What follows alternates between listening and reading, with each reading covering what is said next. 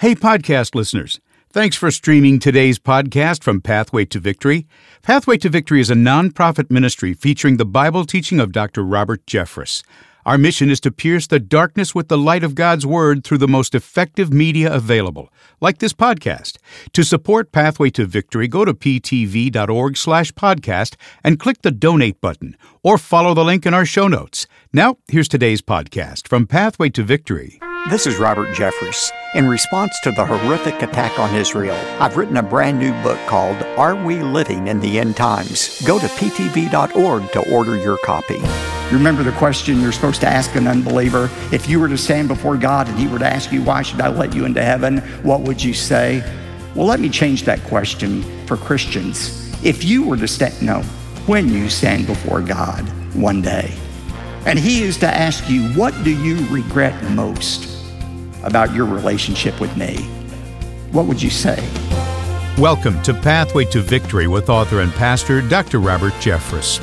You know, none of us knows exactly how many days we have left, but we do know this: every day can have an eternal impact. Today on Pathway to Victory, Dr. Robert Jeffress helps us refocus our attention on the things of God, because when all is said and done, God's kingdom is the only one that will endure. Now here's our Bible teacher to introduce today's message. Dr. Jeffress? Thanks, David, and welcome again to Pathway to Victory. Let me start with a question. Are you aware that Pathway to Victory publishes an exclusive magazine for you? Pathway Magazine has become one of the most popular resources in our collection. I've written daily devotional thoughts for you, plus we've included articles on Christian living issues. And I'm prepared to send you a complimentary first edition when you get in touch with us today. To receive Pathway Magazine, just follow the simple instructions at ptv.org. It shouldn't surprise you that Pathway to Victory is fully focused on providing resources that help you find your personal pathway to victory. And I don't know that I've ever written a book that's more personal and more practical than the one we're offering this month.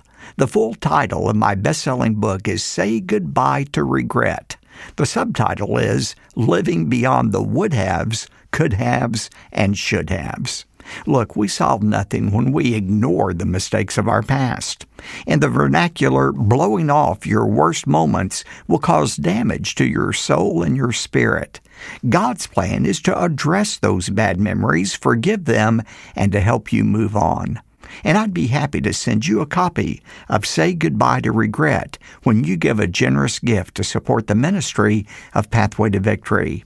Now, it's time to face one of the common regrets that haunts so many folks. So let's get started. I titled today's message, Say Goodbye to Spiritual Regrets. Our friend Erwin Lutzer has written in his book, 5 Minutes After You Die. 5 minutes after you die, you will either have had your first glimpse of heaven with its euphoria and bliss, or your first genuine experience of unrelenting horror or regret. Either way, your future will be irrevocably fixed and eternally unchangeable. In those first few moments after you die, you will be more alive than you've ever been. Vivid memories of your friends and of your life on planet Earth will be mingled with a daunting anticipation of eternity. You will either have had your first glimpse of Christ or your first encounter with evil like you've never known before, and it will be too late to change your address. Let me ask you honestly, how does the thought of dying and facing God, how does that make you feel?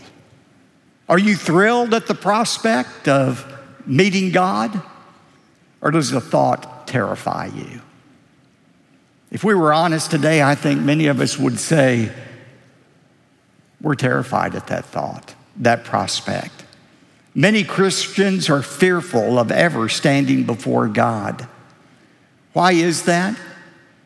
Well, I think if you get down to the essence of it, that fear is part of the nagging sensation that they've not done enough to be obedient to God. Yes, they know they're saved by grace, but they still know there are some lacking areas in their life. Now, the easy pat answer to that is, oh, well, they just need to understand grace, because grace means God's going to treat all Christians just alike when they get to heaven. But common sense, and more importantly, biblical truth tells us otherwise. Heaven isn't going to be the same for everybody. We are going to have our lives evaluated by God, even as Christians. One of the core passages we've looked at before that deals with that truth is 1 Corinthians 12, verses 12 through 15. Paul writes about our evaluation as Christians by God. Now, if any man builds on the foundation of his life with gold, silver, precious stones, or wood, hay, and straw, each man's work will become evident, for the day, the judgment will show it, because it will be revealed with fire, and the fire itself will test the quality of each man's work. If any man's work which he has built on it remains, he receives a reward. If any man's work is burned up, he will suffer loss, even though he himself will be saved, yet so is through fire. You know, that passage tells us three things about our inevitable evaluation by God. Number one, every Christian's life will be evaluated by Christ. Secondly, the passage reminds us that some Christians will experience greater rewards than others in heaven. And third, this passage reminds us that many Christians will experience real, measurable loss because of their lack of faithfulness, obedience. You say, well, where is that? Again, look at verse 15 of 1 Corinthians 3. If any man's work is burned up, he will suffer what? Loss. What kind of loss? I think you could substitute the word regret there. We will suffer regret as we realize all of the rewards that could have been ours had we been not more faithful to Jesus Christ. Now, we have to be careful here. To overdo the reality of regret in heaven one day is to turn heaven into hell, and we don't want to do that. But to deny the fact that there'll be regret in heaven is to make our obedience to Christ irrelevant in this life. No, there is going to be a loss, a regret by some in heaven. What are those regrets? You know, there was a popular question we used to use in Evangelism Explosion. You remember the question you're supposed to ask an unbeliever? If you were to stand before God and he were to ask you, why should I let you into heaven? What would you say? Well, let me change that question for Christians. If you were to when you stand before God one day, and he is to ask you, what do you regret most about your relationship with me? What would you say? Most of us don't have to wait until we die to come up with those regrets. We know exactly what they are. And today, for the few minutes we have, we're going to look at the most common regrets Christians have about their spiritual life and how to avoid them and how to reverse their effects in our life. Number one, and I hear this so often, I wish I had become a Christian, or I wish I'd become more serious about my walk with God earlier in my life. Both of these regrets have to do with wasted time. Well, Pastor, you're piling up a lot of guilt on me because I haven't been faithful. I came to Christ just recently and I wasted so many years. Or I became a Christian when I was little, but I spent years in disobedience to God. What words of encouragement do you have for me if I have that regret in my life? 2 words I want you to write down. First of all, the word justification. The word justification, remember, is a legal term that means not guilty. And the Bible says the moment you trust in Christ as your Savior, God declares you not guilty. He forgives you of not just some of your sins, but all of your sins. You are perfect in God's eyes. You are forgiven. You never have to worry about hell because of some unforgiven sin. God has declared you not guilty. Doesn't that thrill your heart to know that we are perfect in God's eyes and we never have to worry about our sin being dredged up again? But a second word to remember is the word sovereignty. You know, the word sovereignty refers to God's rule over the earth. God is sovereign. He is in control. There is nothing that happens in the universe apart from His permission. And He is sovereign over your life as well. He is in control of your steps, your missteps, and your stumbles. There's nothing you do that surprises God. You know, one of the great verses about that is Psalm 139, verse 16. David said, "And in your book, O God, were written all the days of my life before there was one of them." Do you realize before the foundation of the world, God planned your life, not just how many days they were or what those days would be, but the activities and the actions that would fill every page. Now, Pastor, are you saying God wills our disobedience to Him? God wills our rebellion? No, I'm not saying that. But what I'm saying is God is so powerful that He can take every part of our life, even our mistakes, and use them for our good and His eternal glory. You say, where do you find that in Scripture? All I have to do is look at the example of the Apostle Paul. Remember in 1 Timothy 1, he gives us his spiritual autobiography. He said, beginning in verse 12, "I thank Christ Jesus our Lord, who has strengthened me because He considered me faithful, putting me into service, even though I was formerly a blasphemer and a persecutor and a violent aggressor, yet I was shown mercy because I acted ignorantly in unbelief. And yet for this reason," now get this, "for this reason I found mercy, so that in me as the foremost of sinners, Jesus Christ might demonstrate His perfect patience as an example for those who would believe in Him for eternal life." Paul said, I'm exhibit A of God's ability to forgive anyone. Now think about it. If the Apostle Paul had had my story, if he had become a Christian when he was 5 years old, growing up in the First Baptist Church of Dallas, and the worst thing he had ever done before his conversion was stealing somebody's crayons, could Paul have written, "Oh, if God can forgive me who stole crayons, He can forgive anybody"? That wouldn't be much of a testimony, wouldn't it? It should be, but it just wouldn't. It kind of falls flat. But Paul was guilty of much more. He was a blasphemer. Before he was a Christian, he blasphemed, spoke out against the name of Jesus Christ. He was a persecutor of Christians. He was a violent aggressor. That word refers to violence he committed against Christians. He would torture Christians, men, women, and children. He would put them to death to try to make them recant their faith in Jesus Christ. Is there anybody here guilty of that? I doubt it. And yet Paul said, God saved me is exhibit A of His mercy and grace. If God could save me, He can save anyone. What I'm trying to say to you is God used the mistakes Paul made for Paul's good, but for God's eternal glory. And that's the marvelous thing about the sovereignty of God. God causes all things to work together for good. Not just the good things in your life, but the horrible, unspeakable things in your life. God causes all things to work together for good to those who love Him and are called according to His purpose. If you have regrets about your past, either as a non-Christian or as a disobedient Christian, remember those two words, justification. God has forgiven you. You are perfect.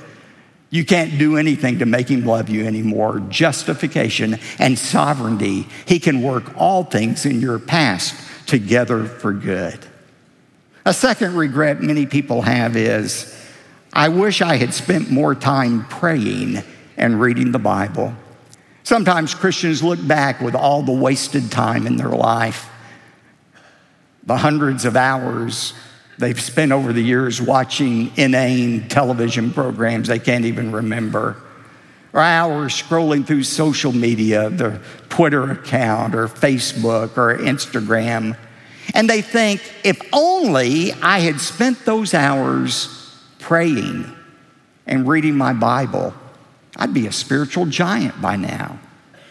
If only. Well, the fact is you didn't spend those hours doing those things. And the even more depressing news is you probably won't spend hours doing them in the future. I know that seems kind of pessimistic, but it's just the truth. So quit thinking that way. Instead, Start small. I read a booklet years ago that made such an impression on me. It was by a guy named Robert Foster, and it was titled 7 Minutes with God.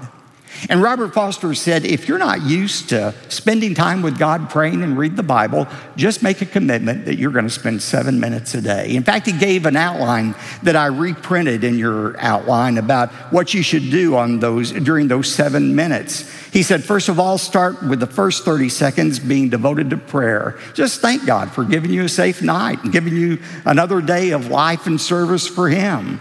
And then secondly, spend 4 minutes reading Scripture. Not for the purpose of studying the Bible or acquiring knowledge about the Bible, but to allow God to speak to you through His Word. Don't try to read your 3 chapters of through the Bible in a year plan. That isn't the place for this. This is praying not for knowledge, but for application. Lord, speak to me. What do you want me to change in my life as a result of your Word? And then the final 2.5 minutes used for prayer. A prayer that is balanced. You know the old acrostic ACTS, A-C-T-E-S. A stands for adoration. Praise God for who He is, His attributes. The C stands for confession. Take time to confess your sins to God. The T stands for thanksgiving. Thank God for what He's already done for you. And then the S in that ACTS acrostic stands for supplication. That's the time you ask for God for not what you think should be in your heart, but what is really in your heart. Asking for your most pressing desires. Here's what Robert Foster says. Very soon you will discover that it is impossible to spend only 7 minutes with the Lord. An amazing thing happens. 7 minutes becomes 20, and it's not long before you're spending 30 precious minutes with Him. Again, it's not the length of your devotional time that matters, but the consistency of it. And this is a great way to erase the regret of not spending time with God. A third regret many Christians have is this: I wish I had done more to serve God in my life. I wish I had done more to serve God in my life. The fact is, we all need a place in the body of Christ to serve. 2 Corinthians 5:10 says we must all appear before the judgment seat, that each one of us may be rewarded for what we have what? Done. D-O-N-E. Not who we are, what we have done for Christ, whether it is good or worthless. We all need a place of service. We may not be able to spend 10 or 20 or 40 hours a week, but we can spend some time. I don't agree with everything theologian and pastor Tony Campolo has said through the years, but one thing I do agree with is something he said to a group of college students in Washington, D.C. Speaking to thousands of college students, he was trying to persuade them to get involved with ministry, and he said this: the average person spends 20 hours a week watching television. Will you commit to spend just 3 hours a month visiting the elderly in the nursing home, teaching a Bible study, or working in some other form of ministry? Thousands responded yes to that. I think the reason they responded is because it was a reasonable request. Most of you don't work for a church, you have real jobs. And I know some people think that, but I realize you don't have 10 hours a week or 20 hours a week between your family and work responsibilities, but everybody has an hour a week they could devote. You know, we have a saying here at First Baptist: no one can do everything, but everybody can do something. And I would just encourage you, find that one thing that utilizes your gifts and do it. We all need a place in service in the body of Christ. And then the final spiritual regret I hear from so many Christians: I regret not doing more to encourage my children's spiritual growth. I regret not doing more to encourage my children's spiritual growth. One of the saddest funerals I ever conducted was years ago. It was for a 6-year-old boy who had run out into the street to retrieve a soccer ball and was struck by a car, killed immediately. And the family was overcome with grief, obviously, but the father especially so, because of his lack of spiritual leadership in the home. He was a successful salesman for an up-and-coming company. His schedule required him to leave home early Monday morning and fly out, and be gone all week and not come home until Friday evenings. And because of that schedule, the family decided to buy a lake home nearby their primary residence. And so every Friday night when he would get home, they would all pile in the car and go to the lake house for the weekend. And they would enjoy camping and fishing and boating together, then come back late Sunday night. This little 6-year-old boy had an insatiable spiritual appetite. He loved to hear Bible stories. He loved to read the Bible. He loved singing Christian songs. He had a prayer list a mile long. And every weekend he would say to his dad, "Dad, can't we just stay home and go to church? Can we go to church? Can we go to church?" And the father would say no. It's not because the father didn't like the church. He loved the church. But in his mind, he needed to be with his family. And he thought, we'll do this for a few years, then I'll have enough money and I can retire and we can live a normal life and go to church. He didn't realize how little time he really had. And he had and has that continuing regret of listening to his child plead to come to church, a request he said no to. Now, most of us, fortunately, will never have to watch our children die. But what we will see, it's inevitable, is our children go through a difficult time in their life. It may be a wrong relationship they get involved in. It might be a questioning or even departure from their Christian faith. It might be a destructive habit they become entangled in. But if that time occurs with your children, will you be able to say with confidence, "I did everything I could to encourage my child's relationship with God"? Ladies and gentlemen, what we do now matters for eternity. We can't erase the mistakes we've made in the past, but we can make decisions today that will change our tomorrow and our eternity. Do you need to trust in Jesus as your Savior and have your sins forgiven? Do it today. Do you need to reconnect with God through prayer and reading His Word? Do it today. Do you need to find a place of ministry in God's kingdom's work? Do it today. Is there more you can do to encourage your children's relationship with God? Do it today. I'm sensing that God's Spirit is moving in the hearts of listeners all around the world right now. He's quickening our memories and nudging us to address some of the regrets that haunt us. So let me give you a practical next step. I've written a book for you that talks about saying goodbye to spiritual regrets, but my book addresses 10 topics in all. It's called Say Goodbye to Regret. The subtitle is Living Beyond the Would-Haves, Could-Haves, and Should-Haves. This is a topic that speaks to us all, and that includes me. If you're spinning your wheels, getting nowhere, maybe it's because God is calling on you to address your regrets.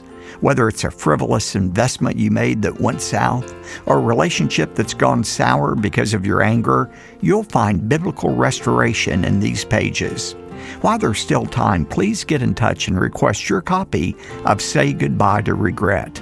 By the way, many of our parents and grandparents have found this practical book has helped heal relationships with children and grandchildren. A copy is yours when you give a generous gift to support the growing ministry of Pathway to Victory. In closing, I want to remind you that Pathway to Victory has a way of honoring those who sign up for monthly automated giving. We call this family of supporters our Pathway Partners.